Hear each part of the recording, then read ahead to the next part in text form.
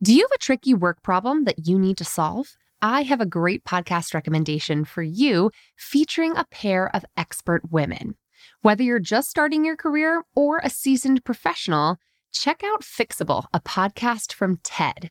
Hosted by Harvard professor Frances Frei and her wife, leadership coach Anne Morris, the brilliant duo provide honest, actionable advice to help you navigate everything from a gaslighting manager to returning to work after parental leave. They'll leave you feeling empowered and ready to act. Listen to Fixable wherever you get your podcasts.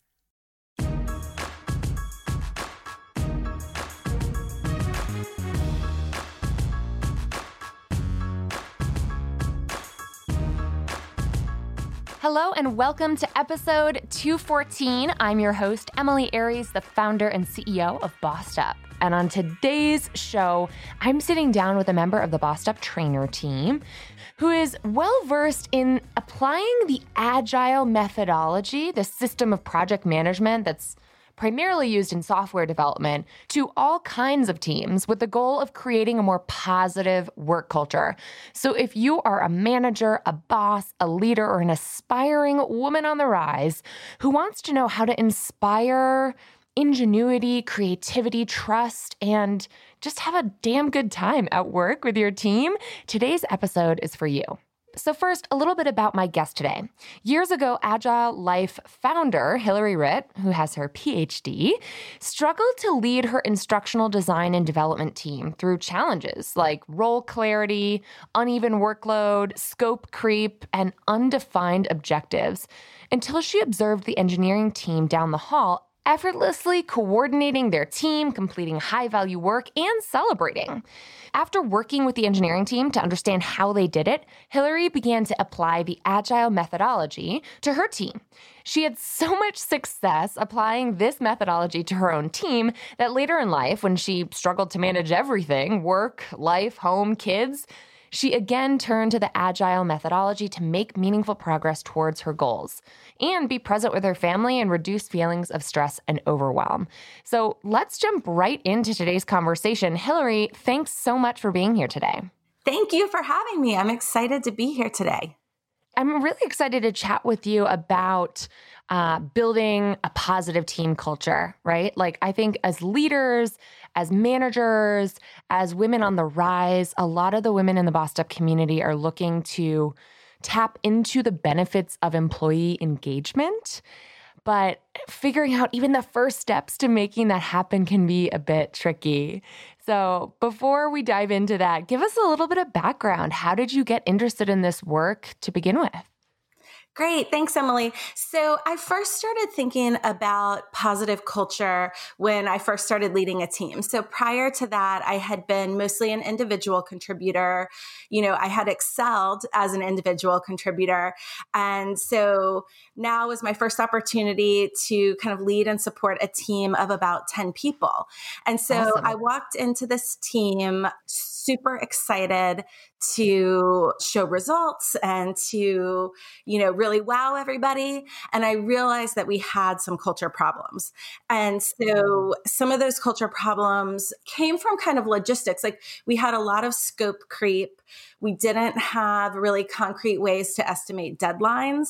So we were choosing them sort of arbitrarily and then missing deadlines. There was uneven workload over time for individuals, but also between individuals. And so all of that resulted in people really feeling unappreciated and undervalued.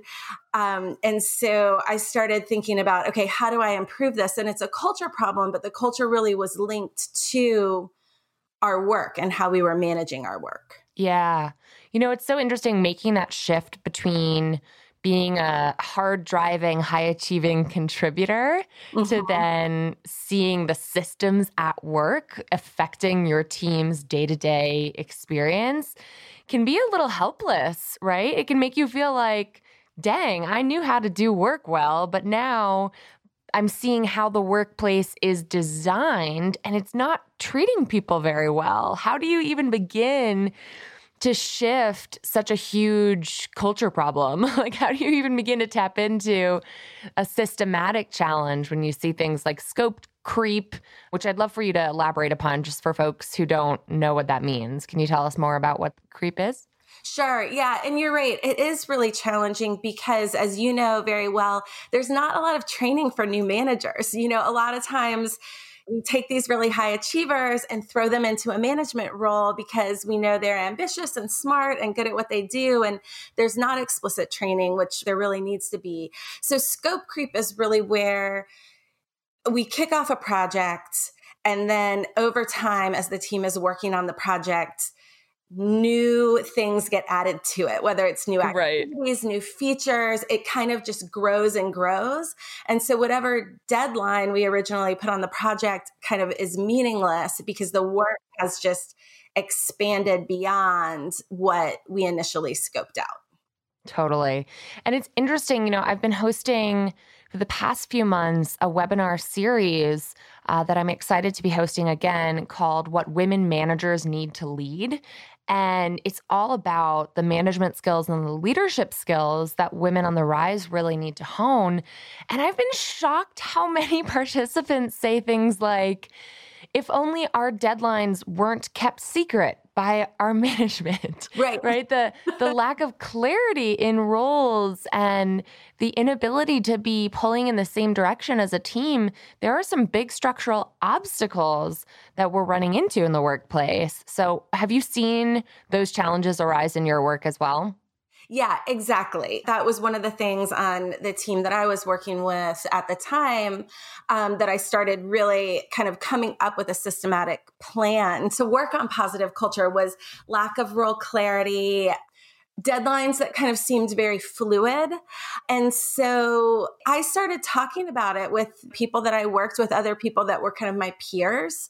And one of the people that I had some great conversations with was our software director. And he, with his team, a lot of software teams use agile methodology. And so he started explaining to me some of the, principles and values of agile methodology, how it works. And I became really fascinated by it as a project management system that I saw the potential to really kind of turn things on its head and be able to kind of manage things in a different way. Yeah. Tell us about that. What is the beginning of implementing an agile approach to work really look like? Right. So Agile at its core is about iterative development, right? So when it was first kind of coined, one of the big challenges that the originators of this methodology saw was that they were using what's now called waterfall methodology, right? So that's where you plan the project out in very intricate detail for, it could be 6 months or a year, and try to stick to that schedule as closely as possible. And so, as we all know, clients kind of change their requirements for good reason. Maybe they learn something about their market. And so they need to kind of adapt what they're building or the solution that they're putting out. And so the software developers were feeling like they were always saying no, and they couldn't kind of change and adapt. And so Agile was put into place really to allow us to get input from the field, get input from our users and our buyers, and adapt so that we're really putting out the most valuable product possible. And so that's what really appealed to me because, of course, we're all in whatever business we're in to serve people and to add value to the world. And so having a way to do that was also systematic, and it didn't always feel like a fire for my team to put out was really appealing to me. That's interesting. I think we all know that feeling of fire drills and how unnecessary we hope that they are sometimes at work. And it's an interesting contrast between implementing that kind of system versus, employee appreciation Fridays or free lunch Tuesdays, Taco Tuesdays. You know what I mean? Like, how does it directly relate to creating a positive culture? Right. I think that's such a good question because, I think that's what a lot of organizations do when they realize they have a culture problem. They're kind of like, let's go do a 1-day retreat, or let's have a picnic, or Right. bring in bagels this Friday. And all that stuff's great. Like everybody likes fun, but that doesn't fix the culture problem, because when you think back to, say, with my team, the signs that I saw of a culture that wasn't working, it was very embedded in the work. It was the feeling of being underappreciated, undervalued that came from that scope creep, uneven workload, lack of role clarity, all of those kinds of things. And so to think we can just come in and fix that with something superficial like a pizza party, it just doesn't really work. Yeah. So, I always say changing culture really has to be embedded in the day-to-day work that we're doing, right? And so I think it's helpful to kind of think about like, okay, what are the signs of a positive work culture? Because it's not just fun, right? So, what does a positive work culture look like? Yeah. So for me, when I think about a positive work culture, I think about trusting our teammates, trusting our leadership, transparency. Right. So you talked about some people saying that they don't know when the deadlines are, Totally. having all of that transparent is really important. Continuous improvement. So kind of that idea that we can fail and that's okay. We can take risk and learn from them and come back stronger, being comfortable with imperfection, having those opportunities to fail. Those to me are all signs of a really positive work culture. So changing that and kind of, building those characteristics up comes from how we do the day-to-day work and just our day-to-day interactions with each other. It's interesting. I can almost hear the challenge of being a frontline worker, like being an individual contributor, and seeing those problems at play and not quite knowing like how to create psychological safety or how to make it okay to fail. There's a lot of workplaces that still run by the old shame and blame playbook. And obviously, I think the data is pretty clear on how much that hinders creativity, bottom line growth, employee engagement. Like we need safe identity workspaces where we can grow by taking risks. But even as a manager, especially as a middle manager or a first-time manager, how can you begin to transform a culture? What are some of the steps as an individual manager to start creating that space and getting everyone pulling in the same direction? Because it's still very, very amorphous, somewhat intangible to me. So I wonder how you've implemented this kind of process in the past. Yeah, I think that's a great question. And there's something called I call it the agile onion. And so I know we're on a podcast, you can't see my hands, but if you can imagine like layers, and the outermost layer being mindset and kind of working into values, principles, all the way to the innermost layer being tools and processes. Is this a Shrek reference? This is an onion layer reference. It reminds me of Shrek. I love it. Yeah. So what a lot of people think is like you have to start with mindset or you have to start with values, which are very amorphous. It's like, how do you change that? But what a lot of evidence shows and just personal experiences are that by switching up tools and processes, you actually can work outward to change values and principles. So I have a few kind of like concrete things that I started to do that I can tell you about that I think someone could do just within their own team and start to see those benefits, which then can exemplify why to use this process or the benefits of it to other teams or upper leadership. For example, one of the principles that we lived by is take it to the team. A lot of times what can happen is that, with our team, there's some kind of challenge or problem. Someone comes to, say, me as the manager or the leader of that team. And what I felt, which I think a lot of people probably feel the same thing as a new leader, is like, I need to solve this. They're bringing a problem to me and I need to solve it. And a lot of times that backfires on us because we're doing what we should be doing as leaders. We're probably more kind of strategically oriented. We might not be in the weeds. And so we're taking a lot of time to try and understand the details of this problem.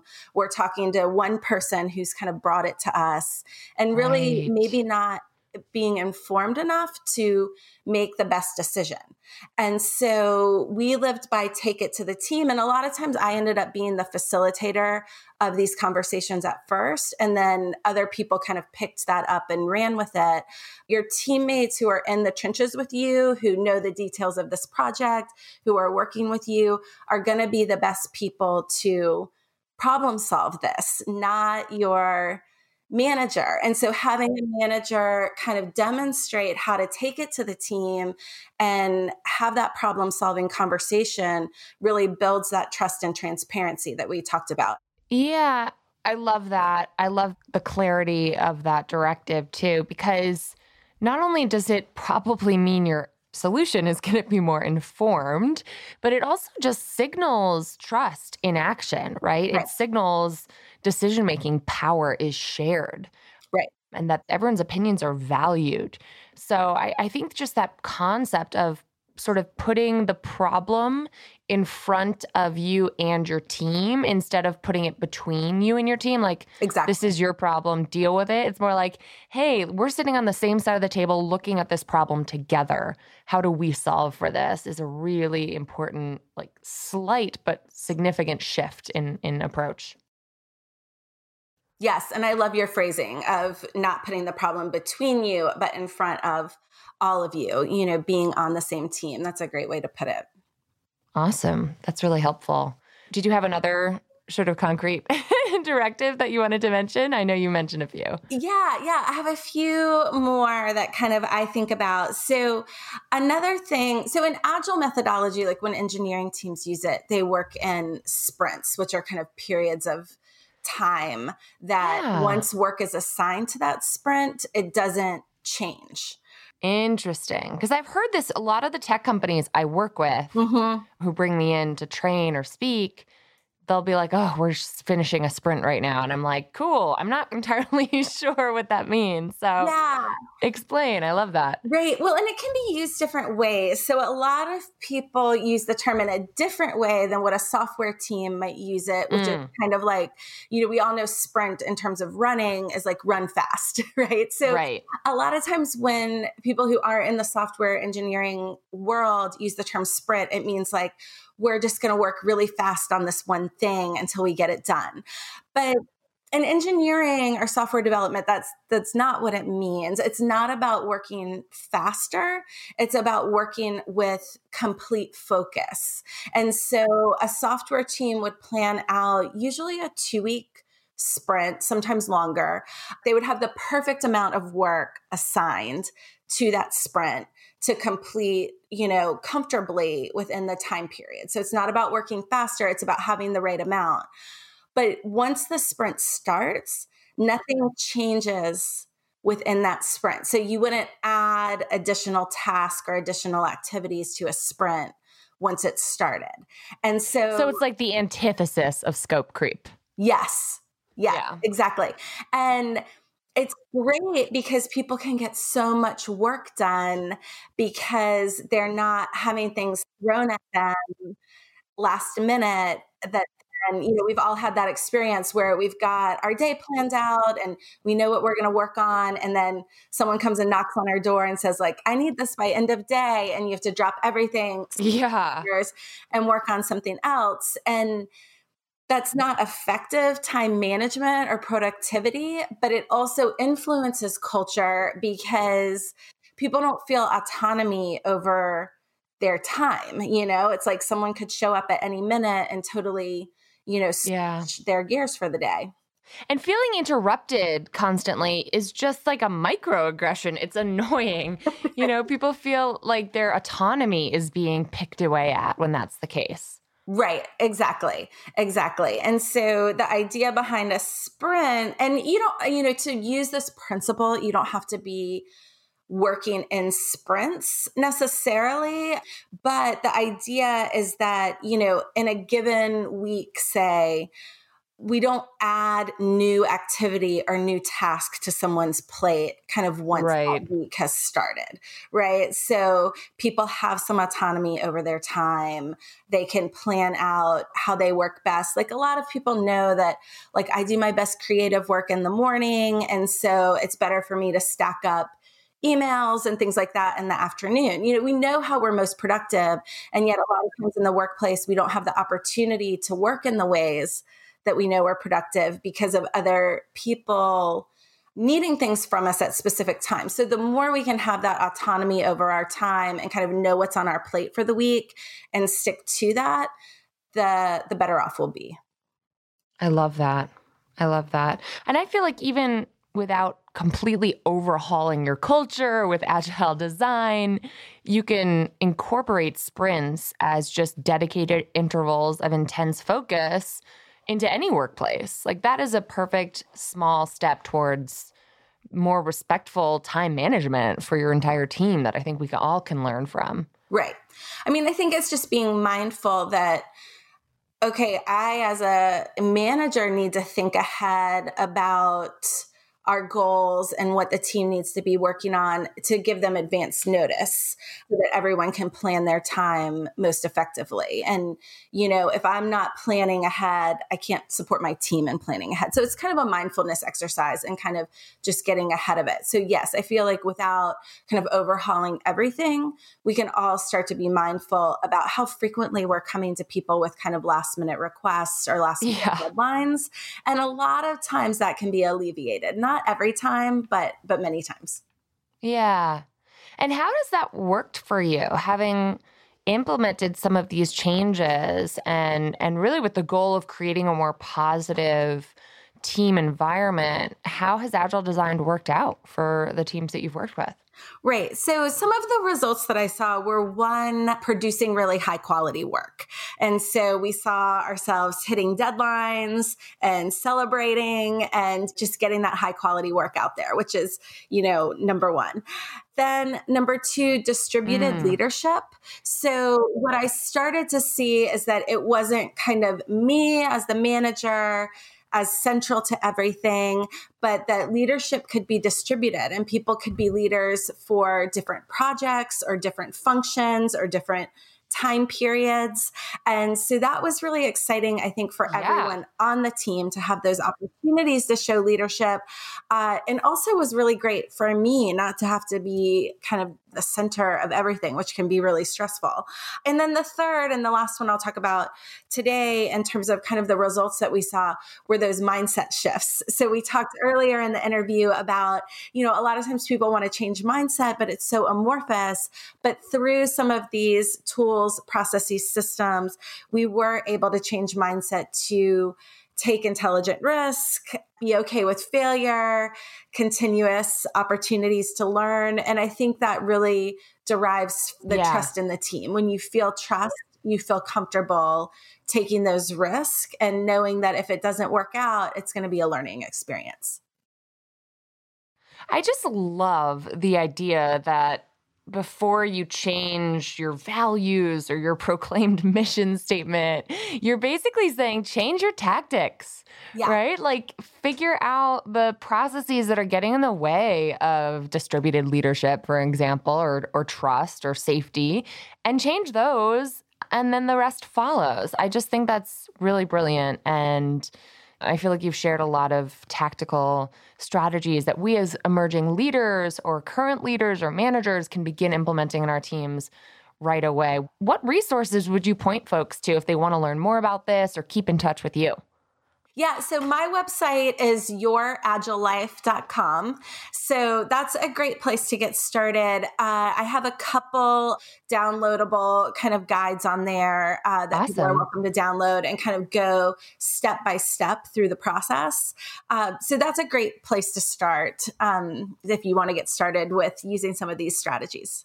I love it. Yeah, I'm on your site right now, and I just think this is great. You've got a to-do list challenge. You've got Agile Life for Couples starter kit. I'm going to have to dive more into this. This is really great.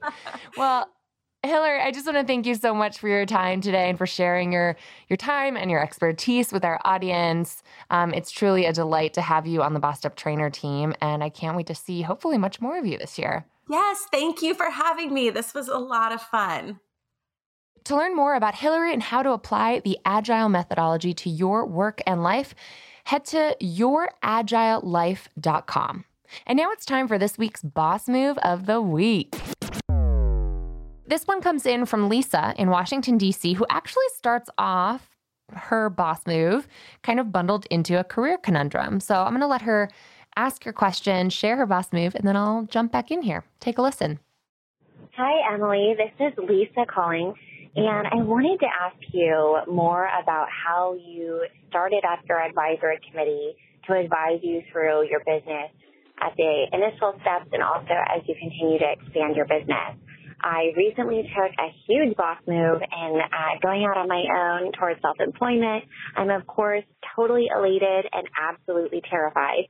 And I think that bringing together an advisory committee is a great next step to continue to advise me throughout this crazy, exciting process. So I would love to hear more about that and what is the value proposition for them doing so. Thank you so much. First of all, congrats, Lisa. Going out on your own is always a mixture of terror and thrilling excitement. And so congratulations on making this big step.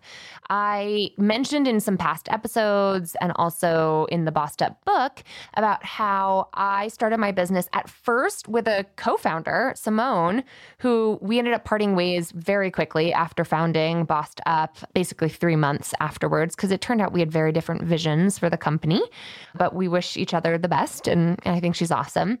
But after not having a co-founder 3 months in, I was terrified. So I asked my mentors if they would serve in an advisory capacity. And you have a great point here, Lisa, which is what the hell is the value proposition for them? It's not really a strong one, if I'm being honest. I think mentorship is in many ways, it requires people who are willing to be giving and thoughtful and kind with their time and resources. But we also know that mentorship results in good career results for those mentors as well as the mentees. So honestly, I asked my existing mentors and some prospective mentors if they would be an advisor for my company. And I just formalized the role on a one-page Google document that said, here's what I am really asking of you. Can I call you and get a call back on a pretty regular basis as needed? Maybe it's once a quarter in the beginning. Maybe it's once a month in the beginning. But would you be willing to take my calls? Second is, would you be willing to join me for a once or twice a year meeting with the entire advisory board? And that was pretty much it. That was really all I was asking for. And over the years, I have called upon my mentors fewer and fewer times. But the mentors, the advisors who have served in this capacity, I think they see the value proposition as betting on someone who's younger than them to do well and then be of service to them in return. So they looked at me 10, 20, 15 years their junior and said, I think you've got something here. I'd love to be helpful. And then they know that I owe them for life. I basically will do anything for my mentors and for my advisors, which I almost use interchangeably because that's kind of how I see it. It's very interchangeable. So I'll give you an example. One of them, Anastasia Pochepsova-Ghosh, who is a professor of marketing in Arizona now at a business school down there. She and I started kind of geeking out over research together, getting to know each other. She presented at Bossed Up Bootcamp a few times, and I think that was of interest to her. You know, she wanted to be involved in the community. She was helping business school students get better at their job. She was helping companies get better at selling toothpaste, and she wanted to do something she cared about, right? So her values aligned with Bossed Up's values. So I think that was helpful and motivating for her. And now, you know, I just received an email from her last month saying, hey, I'm organizing a conference in DC about marketing as it relates to campaigns. I know you used to work in politics. Do you have anyone you think you could connect me to who might be a great speaker? And I said, oh my gosh, one of my other mentors who's a scholar at Brookings, who used to be my professor, he would be great for this. So I immediately, actually not immediately because I was on vacation in Cuba at the time, but when I was back, I connected them via email and boom, like anything and everything they ever ask of me, I will do my damnedest to deliver on. So I think that's it, right? It's just like mentorship. I think the advisory board helped formalize the structure, and it really helped me give myself some accountability because it can feel so lonely when you don't have any accountability. And it doesn't need to be huge. I think I had 5 people at first, and it grew to maybe 10. And I don't keep in touch with them as best I should, really. I should probably email them all more often, but I hope it helps you as you navigate. I hope this concept helps you as you navigate it. Keep in mind, this works differently for different folks. It is 100% about setting expectations and then exceeding them. So you design the advisory board that works best for you. You design the job description that you think is most reasonable, and ask, be unafraid, be unabashed, be unapologetic in asking for people's support. If they believe in you, if they believe in what you're trying to build, it'll be of benefit, of mutual benefit for them to be a part of it and to meet the other advisors that you're bringing together as well. So don't feel like you're begging, but ask with the confidence that you can create something awesome that they are going to want to be a part of. And best of luck. Also, if anyone says no, respect that. Like, only they can set their boundaries. You can't set boundaries for them. So if they are not down to volunteer in this capacity, no hard feelings, but don't apologize in your ask, right? And don't feel apologetic if they draw that boundary with you. That is perfectly within their right to do. So congratulations again on taking the leap. I hope this is helpful in a little mini part of the pod, a mini pod within a pod. And thank you for calling in your conundrum and your boss move. It inspires so many others to do the same. If you have a boss move to share, call it in now at the Bossed Up Podcast hotline, 910-668-BOSS or 2677. As always, we want to encourage women like you to share their own come-up story, because you never know who you're inspiring to do the same when you make your voice heard in this way. And it also just shifts gender norms around women talking positively about themselves. So, and if you haven't already, make sure to join us in the Bossed Up Courage community on Facebook. It's been called the best place on Facebook by more than one member, and it's really a beautiful space where women continue to lift as we climb. Until next time, keep bossing in pursuit of your purpose, and together we'll lift as we climb.